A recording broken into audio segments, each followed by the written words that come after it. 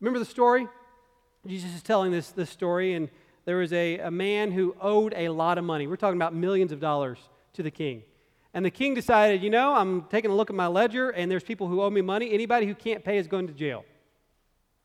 So he went and arrested this man. And this man comes to him and says this, "Please be patient with me. King, please be patient with me. Suffer a little bit longer on my behalf, and I promise I will pay it all." There is no way he could possibly pay this off. But he said, "Lord, King, if you'll be patient with me, I'll pay it off, I promise." Well, what did the king do? He forgave the debt. He not only said, "I'm going to be patient with you," but I'm going to forgive the debt. I'm going to go beyond just waiting on it. I'm going to completely forgive it.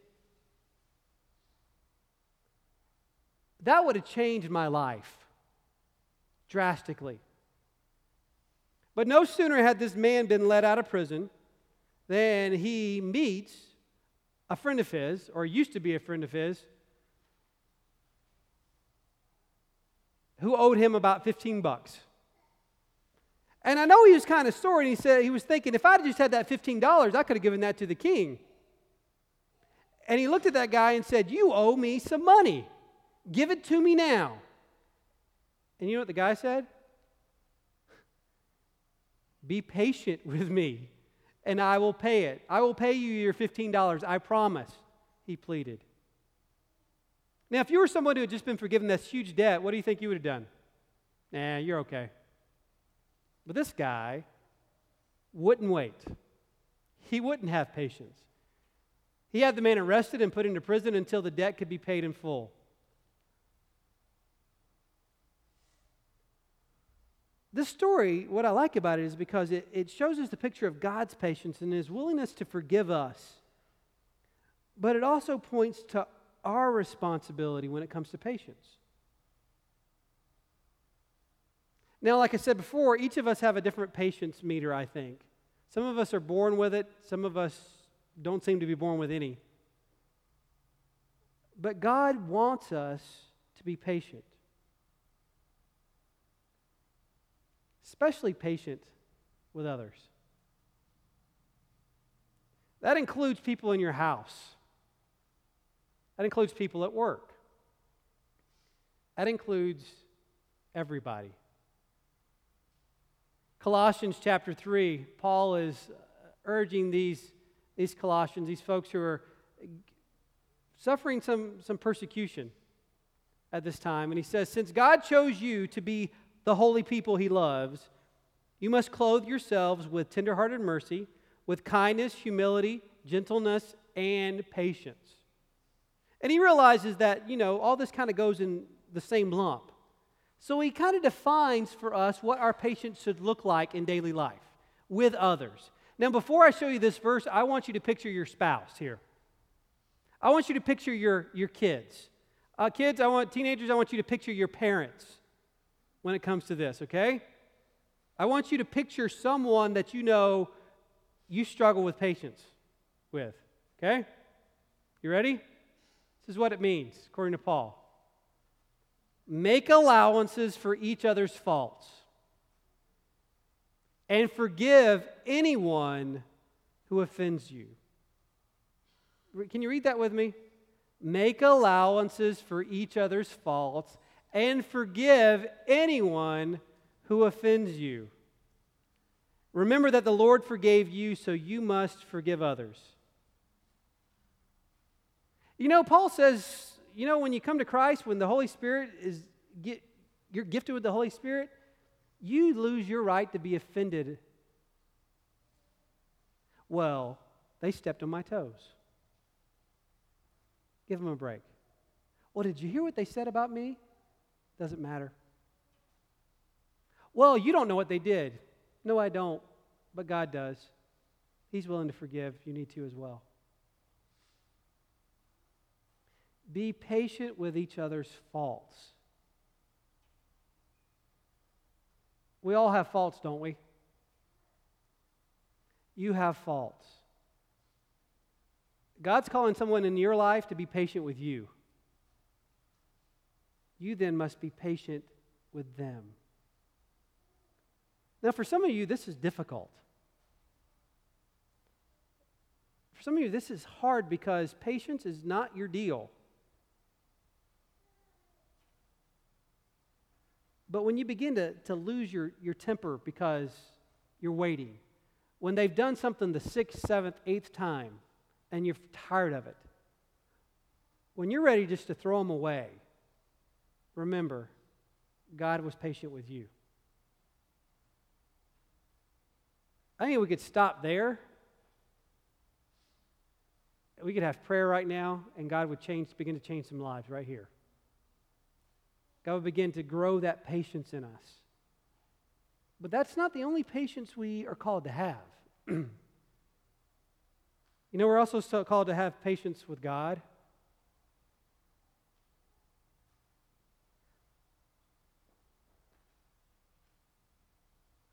We question sometimes why. And we want an end to our suffering, end of inconvenience, we're promised one day that's going to happen. One day it's going to be no more tears. Remember that? It's going to wipe away every tear from our eyes. No more sickness, no more pain. We're going to be walking streets of gold.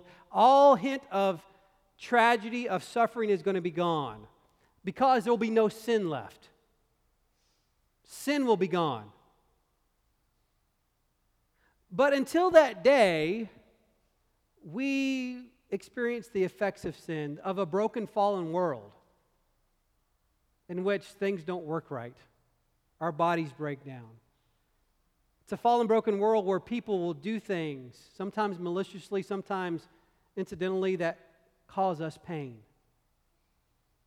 As long as we live in this fallen world, we're going to suffer. But we call for God, bring an end to this. Bring an end to this, and by bringing an end to this, He's going to have to stop it all and say, time out, that's enough. We're through. Paul is reminding his friend, or James is reminding the folks he's writing to, that there's a reason why God is holding on. It says, dear brothers and sisters, be patient as you wait for the Lord's return. Consider the farmers who patiently wait for the rains to fall, and patiently wait for the. Let me start that over. Consider the farmers who patiently wait for the rains in the fall and in the spring. They eagerly look for the valuable harvest to ripen. So while you're waiting, don't grumble about each other, brothers and sisters. Don't be impatient with each other as you're waiting, or you'll be judged. For look, the judge is standing at the door.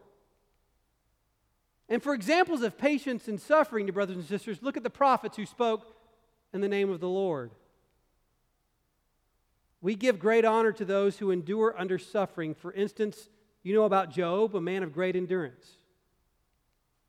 You can see how the Lord was kind to him at the end. For the Lord is full of tenderness and mercy. The reason why God hasn't brought an end to our suffering in this world is because He's holding out. He's holding out.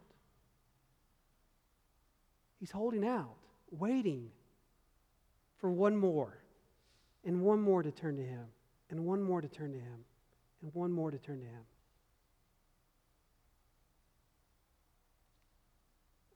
But where does it end?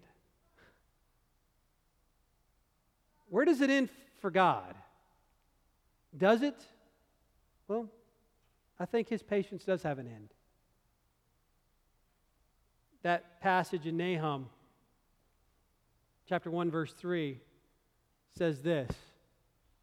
The Lord is slow to get angry, and we like that, but He never lets the guilty go unpunished.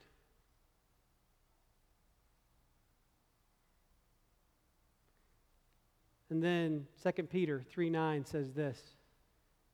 The Lord isn't really being slow about His promise as some people think. The Lord is slow to get angry, but His power is great, and He never lets the guilty go unpunished. That's not the right one. No, He is being patient for your sake. He does not want anyone to be destroyed, but He wants everyone to repent. And remember, the Lord's patience gives people time to be saved.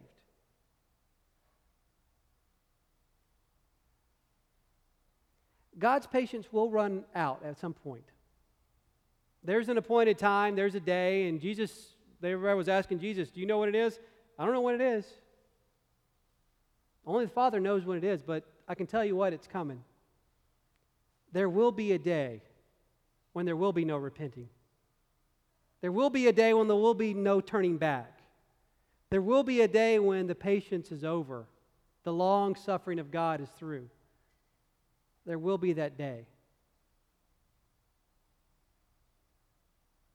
My prayer is that we don't wait to that day. And that it lights a fire inside of us that realizes that there is an end, that we don't have forever. And it places an urgency within us to share, to love others into the kingdom, to go across the world and to share His amazing message of grace with others who haven't heard it. Because there is coming an end.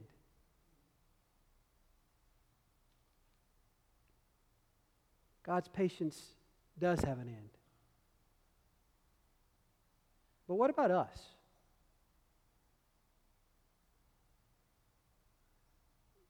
Are you supposed to have infinite patience? Are you supposed to just wait and wait and wait and wait and wait and wait and wait and wait on anything and everything and everyone and everybody? Patience does not mean apathy. Patience doesn't mean just sitting there. Patience means enduring for the sake of someone else. It means going through hardships for the sake of someone else. But it also means, well, remember Popeye? His arch nemesis, Brutus or Pluto, depending on which version you saw. Same guy, different name. He'd always kidnapped olive oil, right? Every show was the same. He'd kidnap olive oil, and you'd hear, Popeye, Popeye. That's the way it is, right? Popeye. That's my best olive oil impersonation. So some of you maybe do a little better. But Popeye, Popeye, and he's being held up in the tower or in front of the train tracks, on top of the train tracks, waiting for the train to come. She's crying out to Popeye, and Popeye is being bound because Brutus or Pluto had bound him, right? And somehow he says these words, I stands all I can stand, and I can't stand no more. So what's he do? Somehow he gets the pipe, and it was MacGyver before MacGyver, opens up his can of spinach and gulps it down, and all of a sudden those forearms and those biceps just bulge, and he becomes the hero Popeye. But there comes a point where he realizes, I've had enough.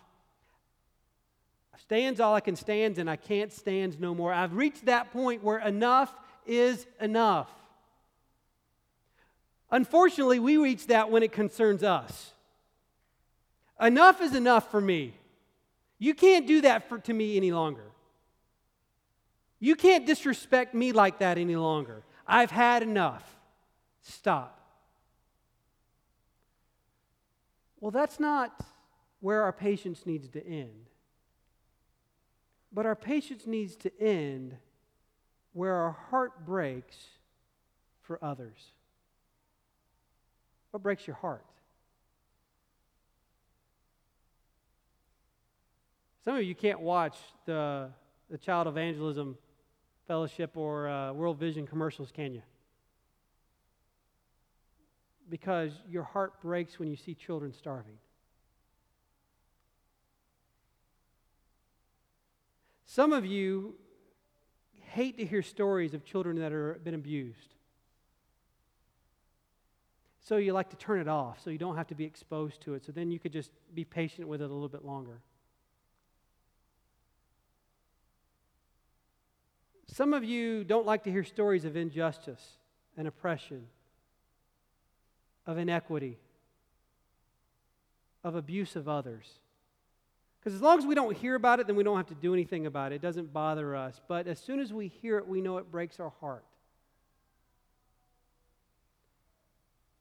Nehemiah had his heart broken. He'd been taken to Babylon and was actually the cupbearer to the king of Babylon. And he got a message that his hometown, Jerusalem, the walls had been destroyed. And even though his people had gone back home a long time ago, the walls still hadn't been rebuilt. And in Nehemiah chapter 1, verse 4, we read these words. When I heard this, I sat down and wept. In fact, for days I mourned, fasted, and prayed to the God of heaven. It broke him to realize that his hometown was broken. His people were still suffering. He was broken because of it. And he just said, I just don't want to hear any more telegrams about that. I'm turning off the internet. I'm not going to watch CNN about Jerusalem anymore. I'm just going to turn a deaf eye. No. He said, King, let me go back home because I have to do something about this. I am broken because of this situation, and I'm going to do something about it. Another way to look at it is this. What makes you angry? What causes your blood to boil? For some of us, unfortunately, our blood boils when people step on our toes, when people offend us, when people get in our way because it's all about us. But that's not where our patience needs to end. Our patience needs to end where we see others hurt, broken, abused. Remember Moses? Not the best example, but we see his heart here. Remember, he was a prince of Egypt, and he goes out and he sees an Egyptian beating some Hebrew slaves. They've beaten him, and what's he do? Makes his blood boil. So he commences to beat up the Egyptian and kill him and bury him in the sand. I'm not saying go out and kill an Egyptian and bury him in the sand, okay? Don't go kill anybody because, remember, Ephesians chapter 2, verse 26 says, in your anger, when you're angry, you're going to get angry, but don't sin. What Paul is saying is use your anger for positive. When Jesus went to the temple and he saw the money changers abusing the system there, what did he do? He got angry, and he did something about it. This wasn't about him, it was about God and the people that were being abused in that situation. What makes you angry for others? Mother Teresa said this, when I see waste, I feel angry on the inside. I don't approve of myself getting angry, but it's something you can't help after seeing Ethiopia. I don't like to get angry. It's not my favorite thing, but it's something I can't help when I see the wastefulness of people after I've seen the poverty and the brokenness of people of Ethiopia.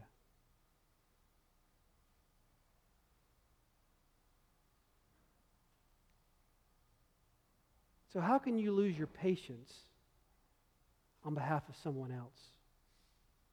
This is not about you. You're called to have infinite patience with others. But God is also calling you to lose your patience on behalf of someone else. Now, the thing about this is you say, Pastor Matt, why doesn't anybody feel this way about this issue? Why doesn't everybody come with me and picket abortion clinics? Because I can't stand abortion. Why isn't everybody doing this? Well, God maybe has called you to be a servant, to love these ladies, to reach out to them, to encourage adoption, to make a difference. He's called you, but he may have called this next person to work in prisons on behalf of those who have made really poor choices. Or maybe he's called someone else to work down with GUM, Greater Greenwood United Ministries, or others to work at the soup kitchen. God breaks our heart in different places so that he could use all of us in different ways. But I want to tell you that God wants to break your heart. He wants you to get angry. He wants you to lose your patience on behalf of someone else and do something. I could be sponsoring a kid, $25 a month through Nazarene Compassion Ministries through World Vision, giving one child through $25 in education and food for a month. But for some of you, it may be actually going, saying, instead of vacation this year, I am going to go and I'm going to volunteer at an orphanage for 2 weeks. I want to make a difference.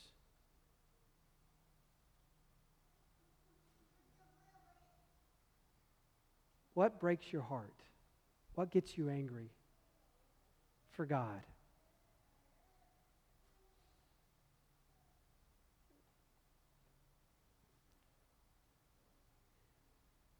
Patience costs us something.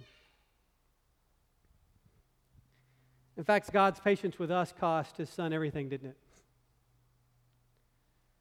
On the night He was betrayed, as He gathered with His disciples in the upper room,